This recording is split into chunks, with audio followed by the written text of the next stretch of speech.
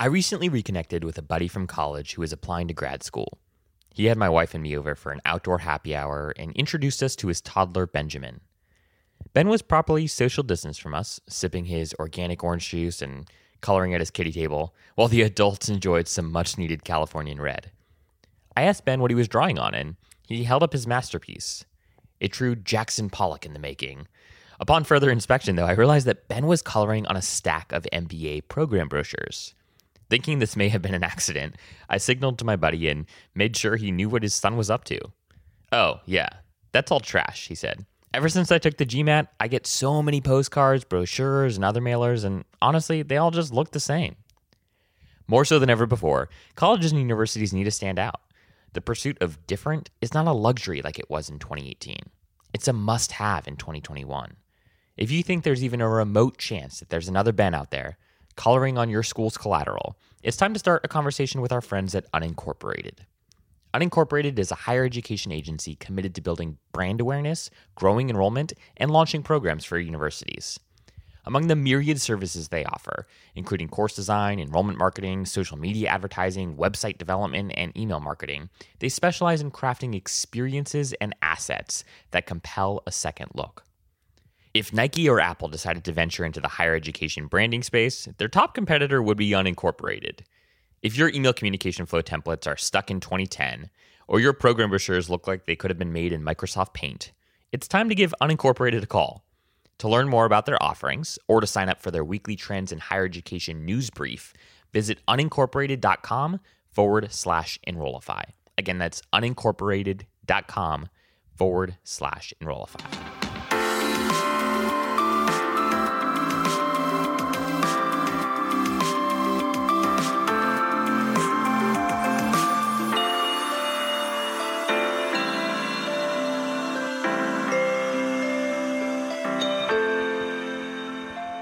Hello, everybody, and welcome to the Enrollify podcast. My name is Zach Boozy Cruz, and I am your host for today's episode. And today we are recording from Carlsbad, California. There's some nice pitter-patter of rain coming onto the roof, making some nice little white noise. Hopefully everyone stays awake for this week's episode. But today I am joined by none other than Ian Evenstar. Gosh, I cannot speak today, Ian. My apologies there. I don't. Maybe it's the rain or something's going on. But Ian Evenstar, who is the CEO and founder of Unincorporated. Welcome to the show, Ian. It's really good to be here. Awesome. Yeah, thanks for having me. And no problem about the rain. It's nice. And I want to curl up with a little book, and no problem with the name either. You know, people always get it wrong. Usually they call me Evan. I've heard that, or Ian. So even totally Ian Star or something like that. You know, it's great to be here. Yeah. No, I appreciate you taking some time out of your busy schedule to join us. We've got a lot of questions for you, and excited for our conversation. Just selfishly, even to learn from you. I haven't known about Unincorporated for too long, but in the little time that I have known about you all, I've been very impressed by the work that you all do, and really your team is just a team chock full of exceptional people. So looking forward to diving into all of that momentarily. But before we go any further, Ian, one of the ways I like to introduce guests to our listeners is to throw out a scenario to them that gives them the opportunity to share a little bit more about who they are and what they do. So my little scenario for you is you're sitting around your dining room table and your 5-year-old kid asks you what you do at work all day. How do you go about responding to them? Yeah, that's a great opener. Part of what I love about that is you assume that most families sit around dining room tables these days, right? That's They're true. Not in front That's of true. Their TV on the couch with their plate on their lap. But no, I mean, you know, just anecdotally, oftentimes I would respond. What I do every day is I'm either babysitting or I'm firefighting. And so what that might mean is, you know, really helping to make sure that everyone is taken care of. You mentioned the team. I have an incredible team. It's taken years to build this A team. So I'm very proud of the team that we have now. And yet they still need direction, they still need guidance. So that would be maybe the babysitting part of it. And then firefighting, there's emergencies, deadlines. Oftentimes, there are maybe even bigger challenges or bigger fires to put out. We saw last year, everyone went home, and within the educational system, faculty had to learn like on the spot how to transition into an online environment. So yeah, so I think babysitting and firefighting would be one answer. The other answer, if I was feeling mysterious, I might say I'm a secret agent and I've been sent to this planet in order to make the world a better place. And I do believe that based on the vision of the agency and the mission that we have day to day, that's really our true calling. And of course, if my son was interested in learning more, we'd go a little bit deeper. Love that. Firefighting, babysitting, and special agent. What more could you ask for in a career? That really does run the gamut in terms of roles and responsibilities and interesting experiences, problems that you're able to tackle. I like that. Very, very well said. And then can you just give us the sort of elevator pitch for Unincorporated? What do you guys actually do? And from your perspective, I always like to ask founders and leaders at these companies that service the education space, what do you think you and your team do best? I know that that's the temptation is to say everything, but getting a little bit more deeper and a little bit more specific, give us some insight into what you all do and then what you think that you guys do especially best. Yeah, so that's also a great question. A lot to unpack in an answer like that. So I'm also a faculty member at Cal State LA. I teach branding, business practice, advanced design there, and we work on the elevator pitch because it's that one question that always comes up. What do you do? Or tell me about yourself, right? If you're sitting down for a job interview, it's easy to dig a hole and then jump into the hole as you're trying to claw your way out in terms of describing what you do, because we do so many things and the agency is certainly no different.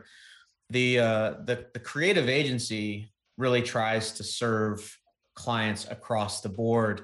And I'll read you what we have on our website, and then we can kind of dig in maybe a little bit further to that in terms of expertise. But we're a higher ed agency, so we're committed to building awareness and helping universities, colleges, and programs grow enrollments. So what are our tools, you might ask? Well, we use design, we use branding, and we use marketing in order to solve those challenges, in order to build awareness for colleges, programs, and universities, and also use those same tools in order to grow enrollments. We partner with deans, senior administration, faculty. Usually these folks are feeling the pressure either from like their budget, right? And the resources they have like financially in order to build awareness or grow enrollment. And they're feeling pressure because maybe they don't have the in-house expertise in order to accomplish these big goals or put out these fires. So we step in as experts and really guide them, these groups within higher ed through the process. Grow student interest is one of our main goals. Designing branding content is also a main goal. And there's in rare occasions the opportunity to launch a new program, like a new degree program or a new course. And again, we come at it from branding, marketing, and design as those special tools to support them.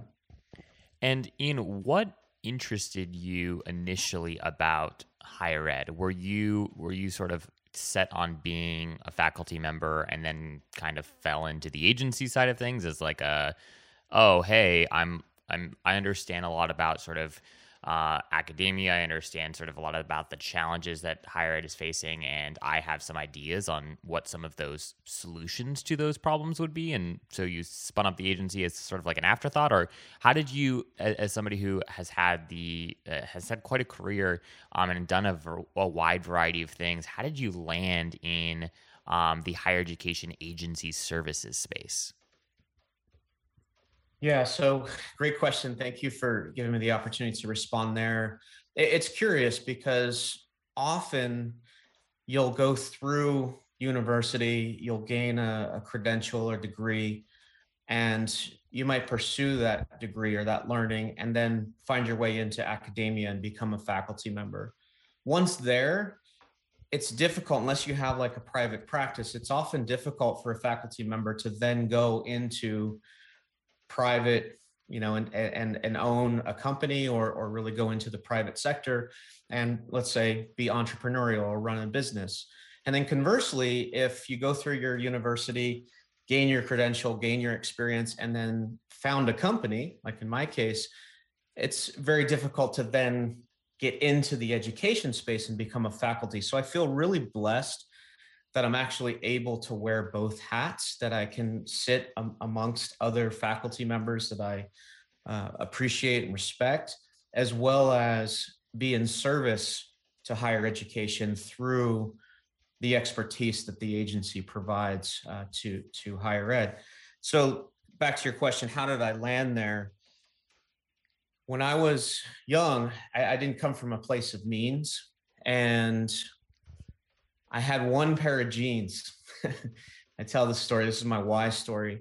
And I had to wear that same pair of jeans every day. And of course, they'd get dirty. You'd play in recess. You come home. I would wash them in the sink at night. And growing up on the East Coast, throughout the year, it would, be winter outside. And those jeans were cold. They were wet. And I'd get on the bus and I'd be so afraid that someone would like touch my leg and know that I had just like washed my jeans and I couldn't dry them.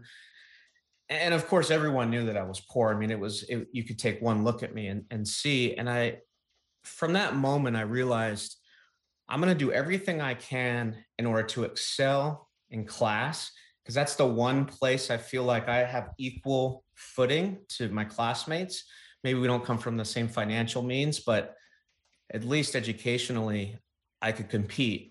And so I went through high school, got, all straight A's, finished top of my class through hard work. I certainly wasn't the smartest kid in class. And USC, and to this day, I thank University of Southern California for this. They gave me a full scholarship based on need and based on the academic performance. Going through education, I landed in advertising, went through advertising, ended up back at USC as a design director. So I really began to learn how universities worked, how the different academic units played with the student service units. And I said, what's next? And I always felt that my pursuit of education, the fact that university gave me a chance to not only provide for myself, but provide for others, that I was going to move forward with an agency and I was going to support education because I believe it's the primary means for ascension. And if I can help enable colleges, universities, academies give that same gift that they gave to me, that's certainly a worthwhile cause and a higher purpose for the agency. Thank you for sharing that story. That was remarkable, and I appreciate. There's always something especially powerful about hearing where people came from and what brought them to where they're at today, and sort of those stepping stones along the way. And so, thank you for sharing. Thank you for sharing that context. I really appreciate it. So, follow-up question there, just quickly. So, during your time at USC, when you were leading up design there, I'm curious, any sort of lessons learned in that role that have impacted the way that now as a consultant, you help coach other colleges and universities in how they think about their branding, their design, the fleshing out of their UVPs? Was there a particular story or anything that just comes to mind during that season of your life that has stuck with you to today? That's a really profound question, and I would say it depends on who's listening, right, and who we're talking to, because there were many lessons and a lot of key takeaways during my time there. From the agency standpoint, for example, I learned how budgets were approved and how vendors were onboarded, right? Because we were always reaching out to different vendors for various reasons. We hired a number of external branding agencies to come in and support what we were doing internally on campus. So from an agency standpoint, like, just having that knowledge of like what the process looks like in order to respond to an RFP and get a budget across and ultimately, win the business or win the opportunity to work on a project. So that was key.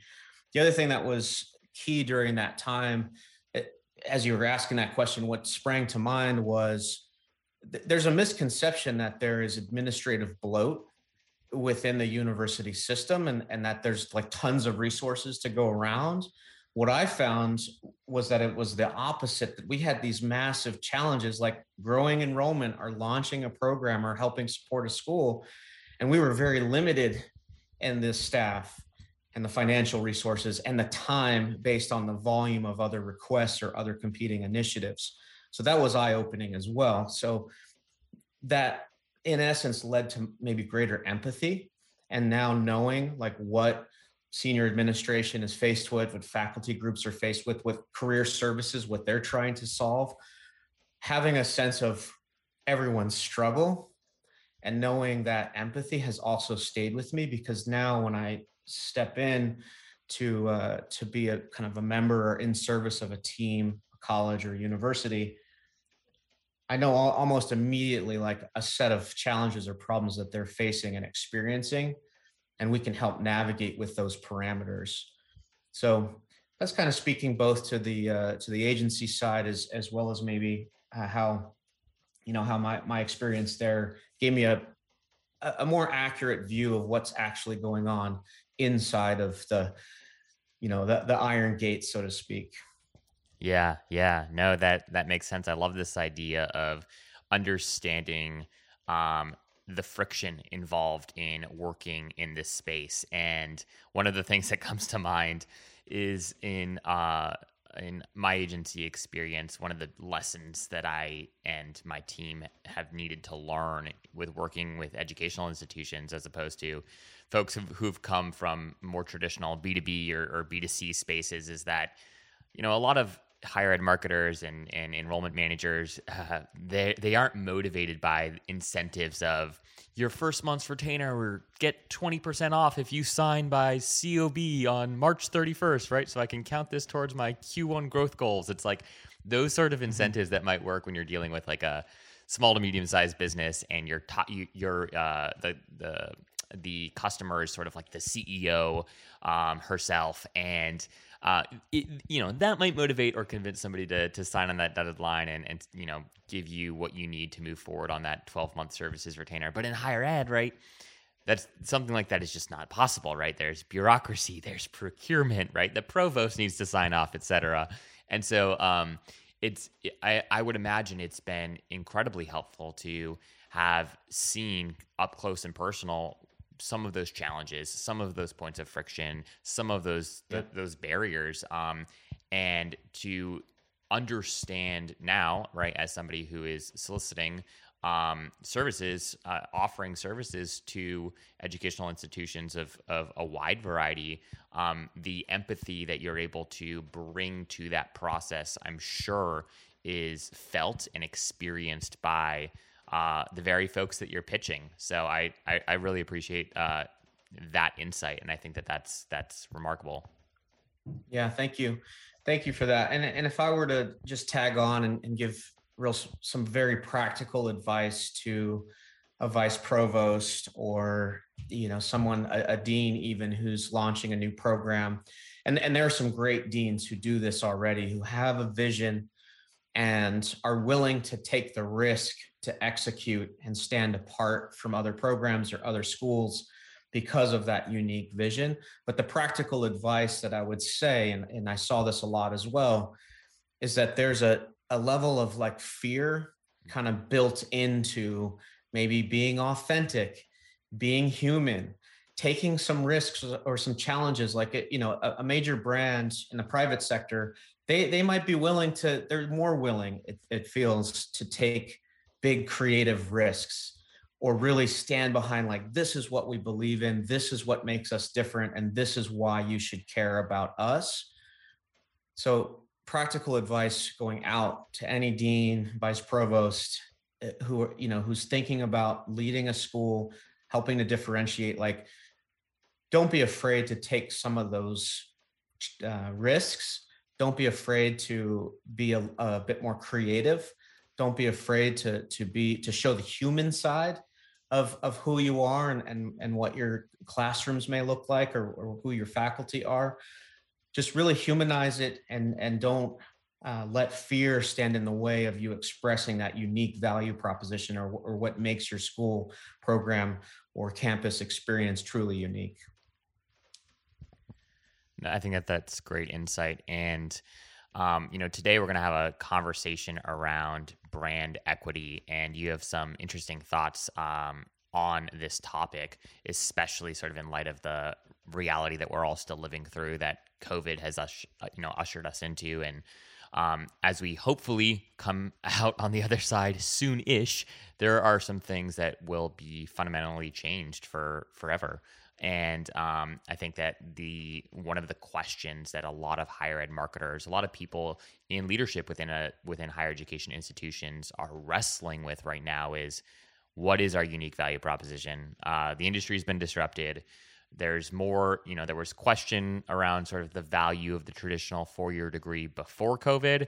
COVID has exacerbated that to the nth degree. More questions than answers, probably. And I want to dive into just your thoughts on all of that in just a second. But to follow up on something that you said, and it's really a question I have just around what does Ian think about this?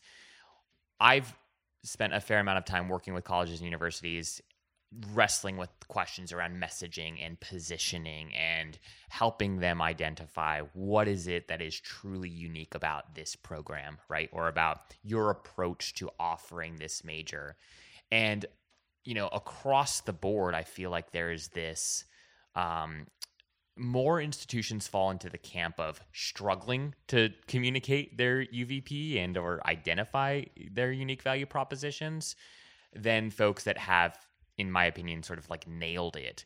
And I wonder if, and this is my question to you, Ian, is, do you think that's because the customer base, the target customer base for a institution is just so vast that, like, for most institutions, right, you're trying to appeal to a wide demographic.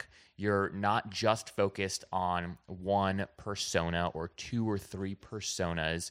You're focused on international students. You're focused on kids from rural America. You're focused on attracting people from inner city New York, right? And most institutions have this strategic interest to have a diverse student body, and as such, the needs of those quote unquote customers are quite diverse. And so, is one of the reasons why schools struggle so much to effectively communicate and differentiate their UVPs simply because of their target audience?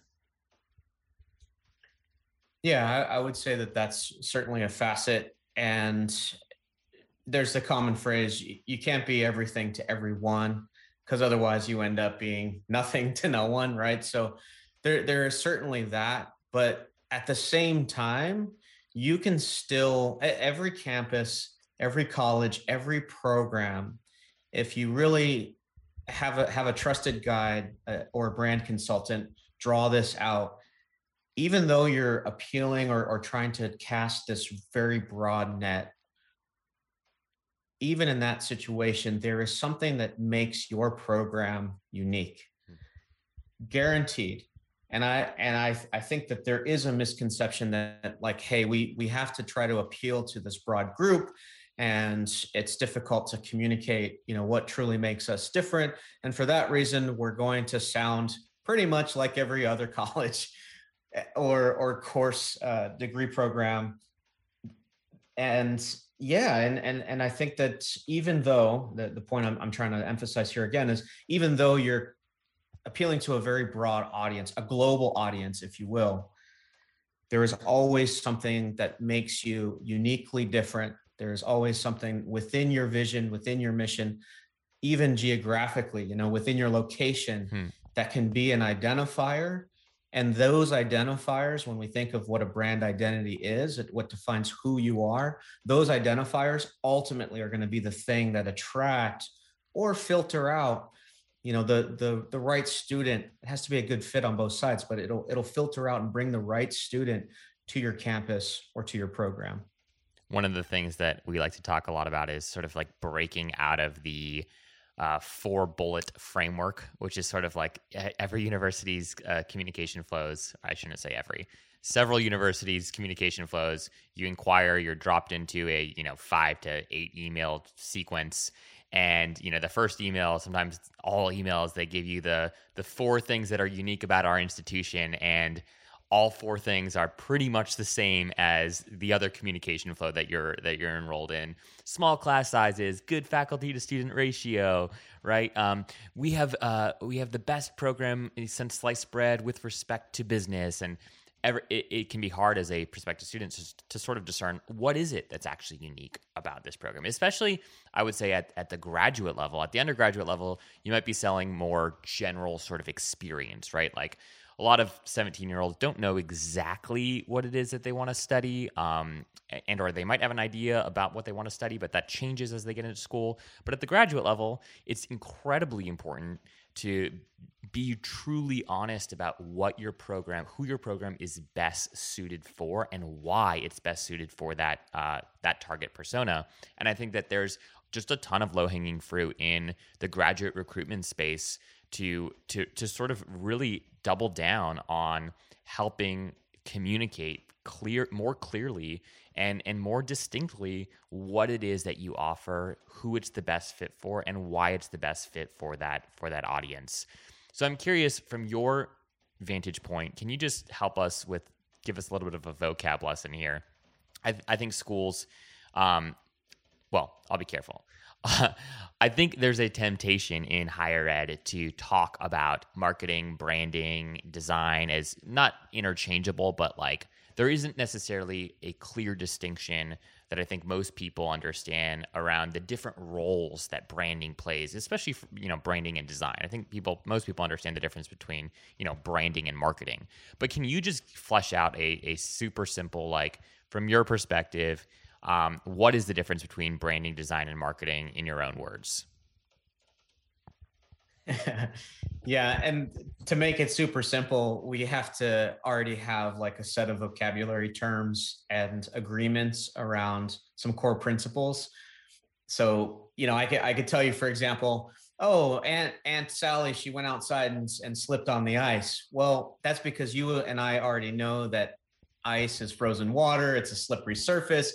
So we never really get into like, well, why is it slippery? And, what were the steps leading up to it? So to answer a simple question in simple terms, I'm going to assume that we have some level of baseline understanding. With branding, marketing, and design, from my perspective, in its clearest vocabulary, branding is really the expression of who you are, what you do, and why you matter. And that expression can take the form of where you show up physically, where you show up mentally, where you show up in the digital environment, even experientially, right? Think of all the places where who you are, what you do, and why you matter, where that's felt. So branding is simply that expression. Design oftentimes is broken down into the visual aspect of that expression, right? It's the way that the brand communicates itself visually. We call it visual communication. And most of the time, design is put into that category.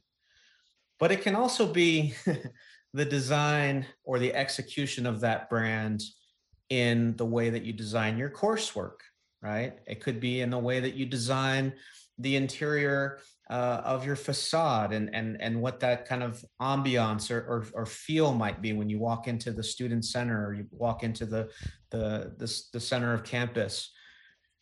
So design can play a role. It can execute for your brand, not just visually, but through those other modes of communication as well. And then marketing for me is really about having a one-to-one conversation.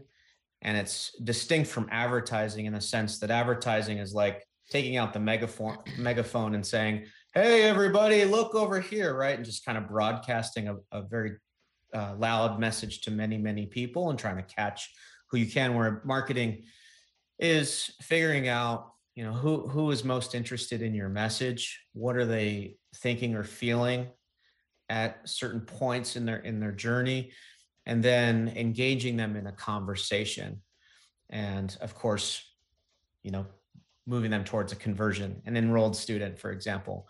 So I think, to simplify, branding is how you express who you are, what you do, and why you matter.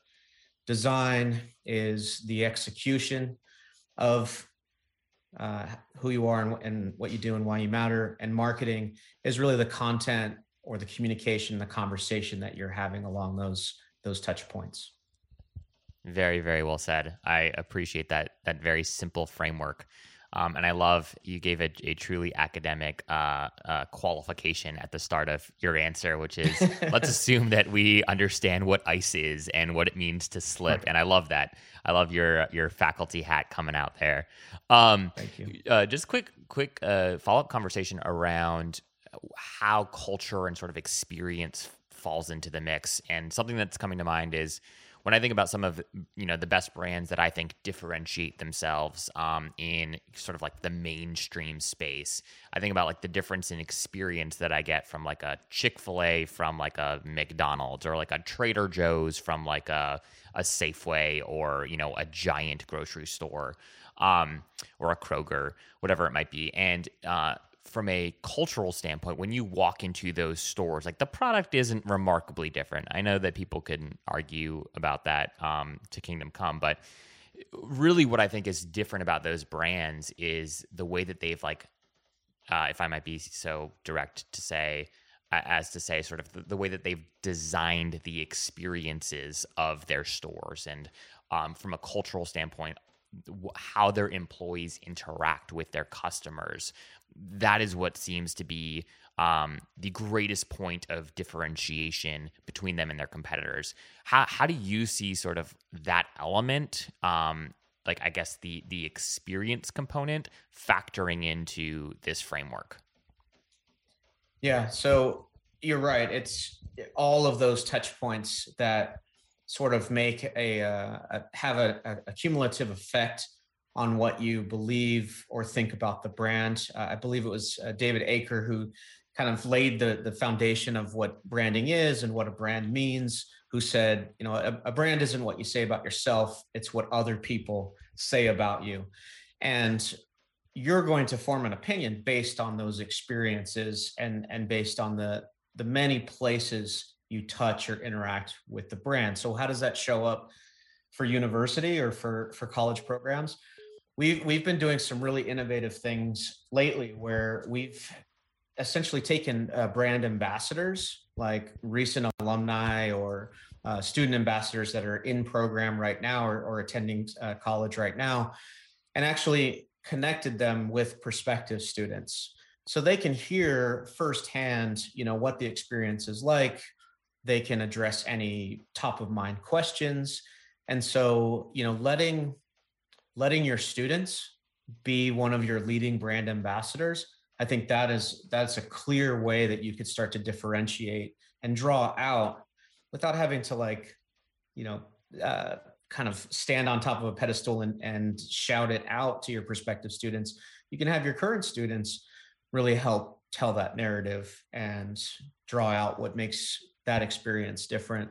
The other thing that I've seen, which is pretty innovative and unique, is I've seen companies now helping prepare high school students or helping prepare undergraduate students who are looking to graduate programs, helping them understand what their career goals are, where their interests are, like kind of profiling them or like coaching them a little bit. Think of you like your high school guidance counselor who sat you down and said, oh, well, you're interested in these set of things. Let's find a good match for you. So I've seen some agency models recently that are doing like this one-to-one matching, which again, from an experience standpoint, if you can, if I'm an enrollment advisor or working at the admissions office at a major university or college, and I know that the incoming student, that their interests and their career goals and maybe their mission in life already align with what we can provide as a university, then that experience is going to feel a lot more authentic, and that can truly also be a differentiator. So I love those two places where agencies are starting to innovate and solve for this kind of student recruitment or this recruitment marketing problem that we're now facing. It's very, very interesting. Yeah, I'm not familiar with those models, and so I look forward to learning more. And we can talk offline about who some of the players in the space are right now that you think are doing it right.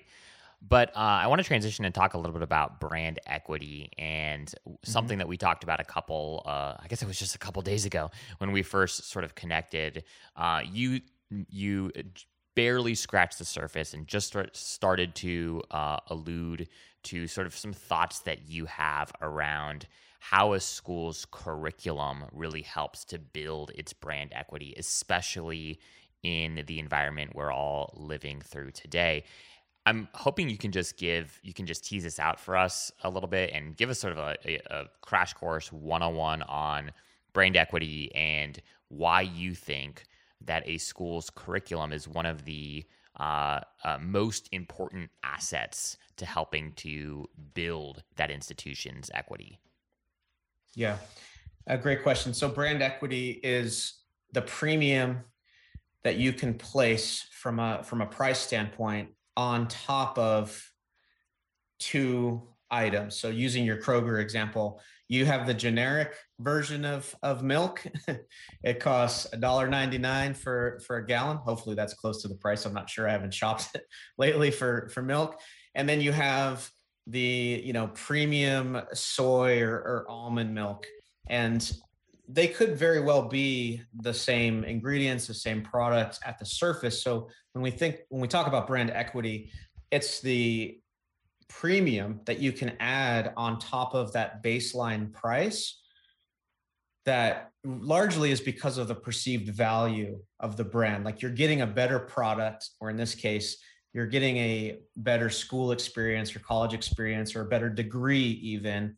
And so that brand equity is like essentially the premium or the increase in the cost, the tuition fee that you can charge compared to, let's say, a trade school, or compared to a certification through Coursera or Udemy or any of these other places. So I am a firm believer that the faculty's research, the faculty's mentorship, the faculty's curriculum, right, was a question you had, that those are the things that substantiate in a large part the brand equity that's still applied to the college experience compared to other like educational models or educational platforms that you could go and learn and basically level up your skills.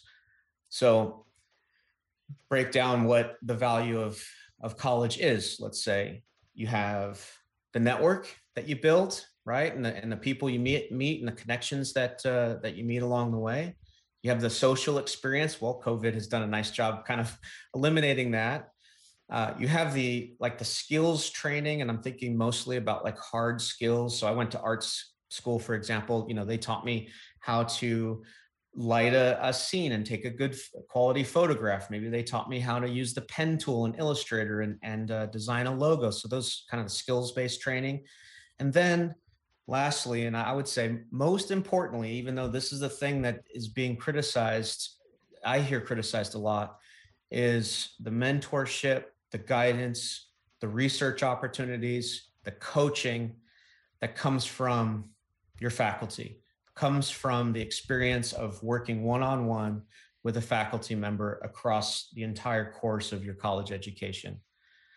So, should I go out on a limb here? Faculty is still the premium driver for brand equity in higher education. And I'll stand behind that. And yeah, maybe faculty need to learn how to evolve and change. And we could talk about that if you want. But that's currently where I see the brand equity of universities primarily being held still.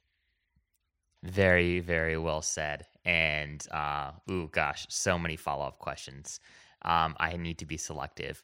Let me add a little bit to that, and then I'll have a question for you. So when I think about my university experience, I think about I went to a big state school, and one of the cool brand, lots going on, 30,000 plus students, and one of the things that I always found hard was to break down like what is our tagline was like where innovation is tradition or something like that, and trying to, as somebody who cared about marketing from and has thought a lot about branding from a relatively young age, was trying to make sense of like, okay, what does that actually mean? Like how do I feel that when I'm walking around the campus? Is it based off of like the design of the buildings? Are they innovative?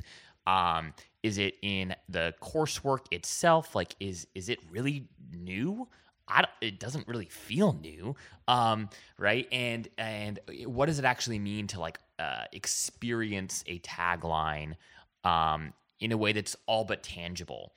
And the closest thing I ever came to understanding that and really experiencing that tagline in action was through my relationship with faculty members. And there were two faculty members in particular where they were both from the School of Business, and their mentorship and their coaching, I did a couple of independent studies with them, and it was really through their guidance, through their membership, through the knowledge base that just exists, in their offices, in their minds, where I really came to understand that, oh no, okay, this is where innovation lives. Like innovation, thoughtful new ideas are sourced here. I'm not finding them in the textbook that I'm reading through in Marketing 301.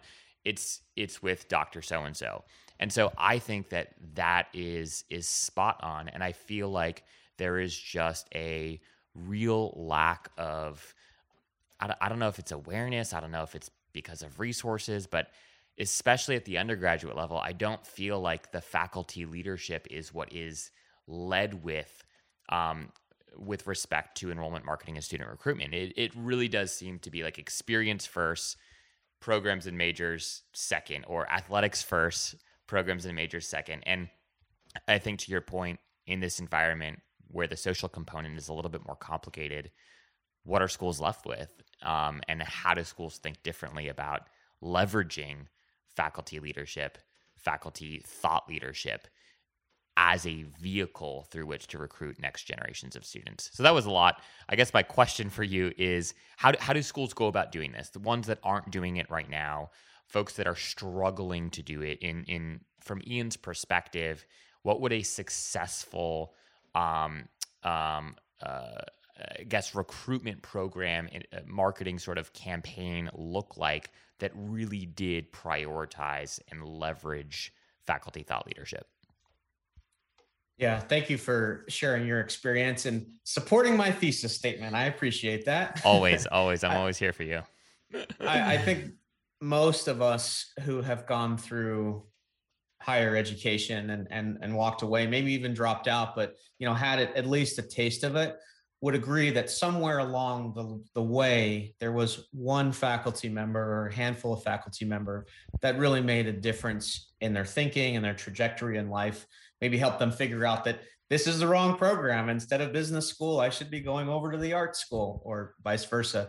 So yeah, how can universities tease this out, or how can they leverage? So, as a student of marketing, that marketing is really a give-get exchange. So you have to give away something of value, just like this podcast. Hopefully people will listen to this podcast, see enough value in it, get enough value from it rather, and then maybe want to look a little bit deeper into Enrollify, or maybe look a little bit deeper into Ian Evenstar and Unincorporated's team.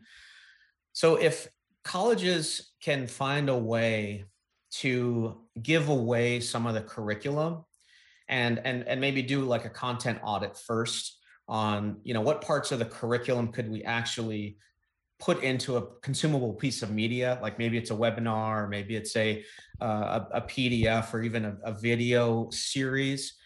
If you can give away some of that curriculum, and in exchange for that, get the prospective student's interest, then you can start to really draw out, is this a good fit on both sides of it? We have something at the agency, it's called a content marketing supply chain. And basically what that means is you start with a 2-hour lecture, you break that down into a transcript, which maybe becomes 5 or 6 different blogs. From there, you have some pull quotes, or maybe you have some diagrams within the text that you could design and then put those through on Instagram. So there's this whole like supply chain that you can draw from even just a 2-hour lecture. So take any topic. If you're at the business school, for example, and you're discussing brand equity and how it fluctuates in the market, take a solid lecture on that, break it down, and find a way to give parts of that away. And I think that will probably have more impact and a longer return on investment than what most universities do, or at least what they have been doing, which is like showing the stuffy old picture of faculty Evenstar and, a long list of accolades and, a long bio. Students don't care about that. They don't want to read someone's bio. But maybe if someone were to take my lecture on how to win without pitching, taking from Blair Enns' book, Win Without Pitching, and digest that the way that they might digest that on a masterclass or Coursera, then all of a sudden, I'd really like to work with this individual. I could see how this program could actually help me. So I think that's a very easy starting place for many universities. And we always go into this conversation with what type of content marketing can we do around your curriculum, around the thought leadership that you have in this subject, and then use that to really, build out your full marketing calendar and your editorial calendar. Do you think, I guess, what role then do you think faculty play in student recruitment and marketing? I love this idea. I love the idea of a teaser course, or I'm even thinking like, imagine you're going to a college university website and you go to a faculty, the faculty in the School of Business, you go to their, big about page or whatever, and then you can watch a, 30-minute TED talk, right? That's about what you teach in your course. And I think that sort of value, right, that does rival that of a Coursera or a Udemy, like, is the solution, is at least sort of like a step in the right direction for many schools that are, again, struggling to figure out how to better leverage faculty. But I guess my question is, one of the challenges, obviously, one of the friction points is faculty are really busy. They don't necessarily, not all of them are willing and or able to talk regularly to prospective students. And if the more thought leadership that you put out under your brand, right, the faculty's personal brand, the more, in all likelihood, prospects are going to want to talk to that individual or someone related to him or her in order to help make their purchasing decision. So in the framework that you've laid out, do you think it's essential that faculty members are a part of the student recruitment process, or what are your thoughts on that? Yeah, so there's a number of things. Number one question you asked was, if a faculty is too busy, like, how do you still use their thought leadership in order to recruit students?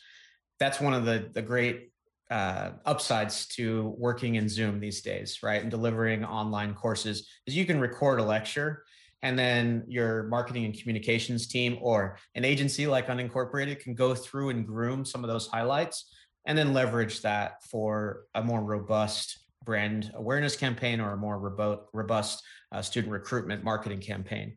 That was one of the questions I heard. Another question was, our faculty, or should faculty be enlisted to help support the efforts of a university and student recruitment? And heck yes, of definitely. Like, and I think most faculty, they want to, like, or at least they want to be featured prominently on the program's webpage, but they may not know exactly how they could support it. Marketing, branding, how to take their research or their writing and their points of view, how to take that and put that into a marketing plan. They're probably not well enough equipped to do that. So I think that, yes, they should be folded into the overall strategy of student recruitment, but no, they're probably not equipped to just do that right out of the gate. And I think the other factor that's at play here, and why you probably don't see this happening more often, is they're under direct fire. Like, people are saying, like, oh, faculty are slow to adjust. They're basing their courses around learning outcomes that don't relate. I see all these stats about how there's all these hard skill or digital jobs that faculty aren't preparing the youth for these jobs. So they feel almost in a way like on the defense. So if we were to reach across and say, you are really important to this university's brand equity, you're really important to what makes this course and this program and this school special and unique, you are one of the main reasons why a student should come here. Let's work together to bring out some of your thought leadership so that we can best prepare these students for their career, or possibly for a higher education beyond that, graduate level education. Love it. So we're just about at time, actually slightly over, and I want to respect your time, sir. But I have one final question for you before I let you go.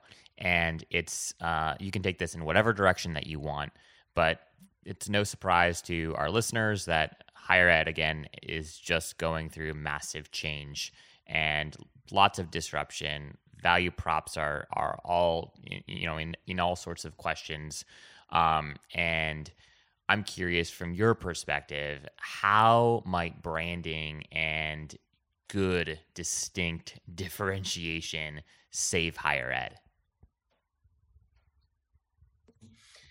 Well, again, a final question with a lot of different directions we could go. I'd love to do a follow-up just on that one topic. It's a choose your own adventure. It's a choose your own adventure right now. Exactly. 20 different subtopics in that question. I'll give you one specific place where branding can help. Branding can help save colleges, is how you frame that question, or save universities by guiding them through the process of why they're still relevant today.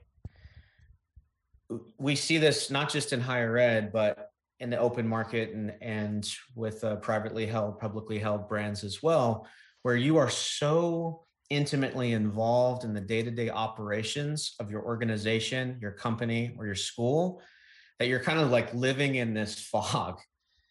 And so a branding expert, a consultant, can come in and say, these are the places where you're creating confusion for your students. These are the places where you're creating confusion even within your dean's cabinet. These are the places where you're creating confusion with your faculty.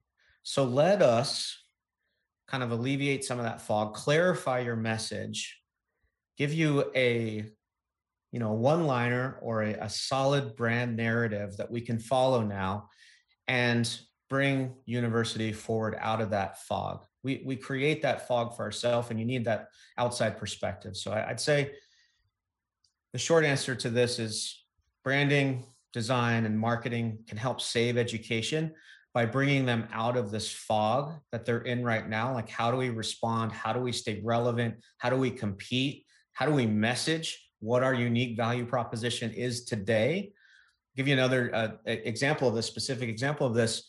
The entire time we were on stay-at-home orders, there wasn't, to my knowledge, there wasn't a single university. Have you ever read any Malcolm Gladwell? Yes, I'm a big fan. Okay, so one of Malcolm Gladwell's theories is that it's not just about hard work that makes you an outlier or leads to success, it's the right time at the right place. The entire time we were going through this COVID experience together, I didn't see a single university, and this is what I'm trying to remind students even today in class. I didn't see a single university come out and say, online learning at home, it stinks. It is so different compared to how you're learning in class. But guess what? You are the first generation to transition into this new norm, to learn how to learn online, interact online, sell yourself, communicate through this environment, this strange environment of a microphone and a camera. And because of that, you are now going to be set up for success in the next 10, 15 years, even in the next 2 years. So branding can help clarify or pivot a message like that. Like why didn't university come out and say, education at the highest level is still critical. And not only is it critical, but if you're thinking about taking a gap year right now, forget it, because this experience you're about to have on online learning is the exact thing that's going to differentiate you and set you up for success, because you're going to be the first generation to know how it's done. Wow, that was so beautifully said. I think amen is in order there. Wow, yeah, that's fantastic, and I think you're right. I have not seen anyone do anyone sort of craft messaging that's even close to a sentiment like that. Oh gosh, there's a lot more. We gotta wrap this one up for sure. But Ian, I think what we have concluded is that we just need to do another episode, because there's a lot more to unpack here. So we'll get something on the books soon. Before we jump though, if folks want to get in touch with you and learn more about Unincorporated, or just want to have an exploratory conversation with you, what's the best way for them to get in touch? Yeah, absolutely. So I make myself available to anyone that wants to jump on my calendar for 15 minutes. I love meeting people, hearing their challenges. You can email me at ian@unincorporated.com, or you can go right to the website and fill out the contact form, unincorporated.com. If you Google my name, you're going to see every single social platform. I've done a pretty good job branding Ian Evenstar. So of course you can find me that way as well. I would love to come back and have a follow-on conversation to this, Zach. Thanks for including me. Thanks for believing in higher ed. And yeah, just giving us a space to really draw out, ways that we can support the mission of higher education. Of course. Fantastic. Well, sir, thank you as always for your time, and we will circle back and get you on the show again soon. Sounds good. If you are an enrollment marketer working in marketing and communications or enrollment management and would be willing to be interviewed on the podcast, or if you have an idea for a topic that you'd like to hear covered on the podcast, please reach out directly to me at Zach, Z-A-C-H, @Enrollify.org. We sincerely look forward to working with you to make Enrollify the most trusted, go-to digital resource for enrollment marketers out there.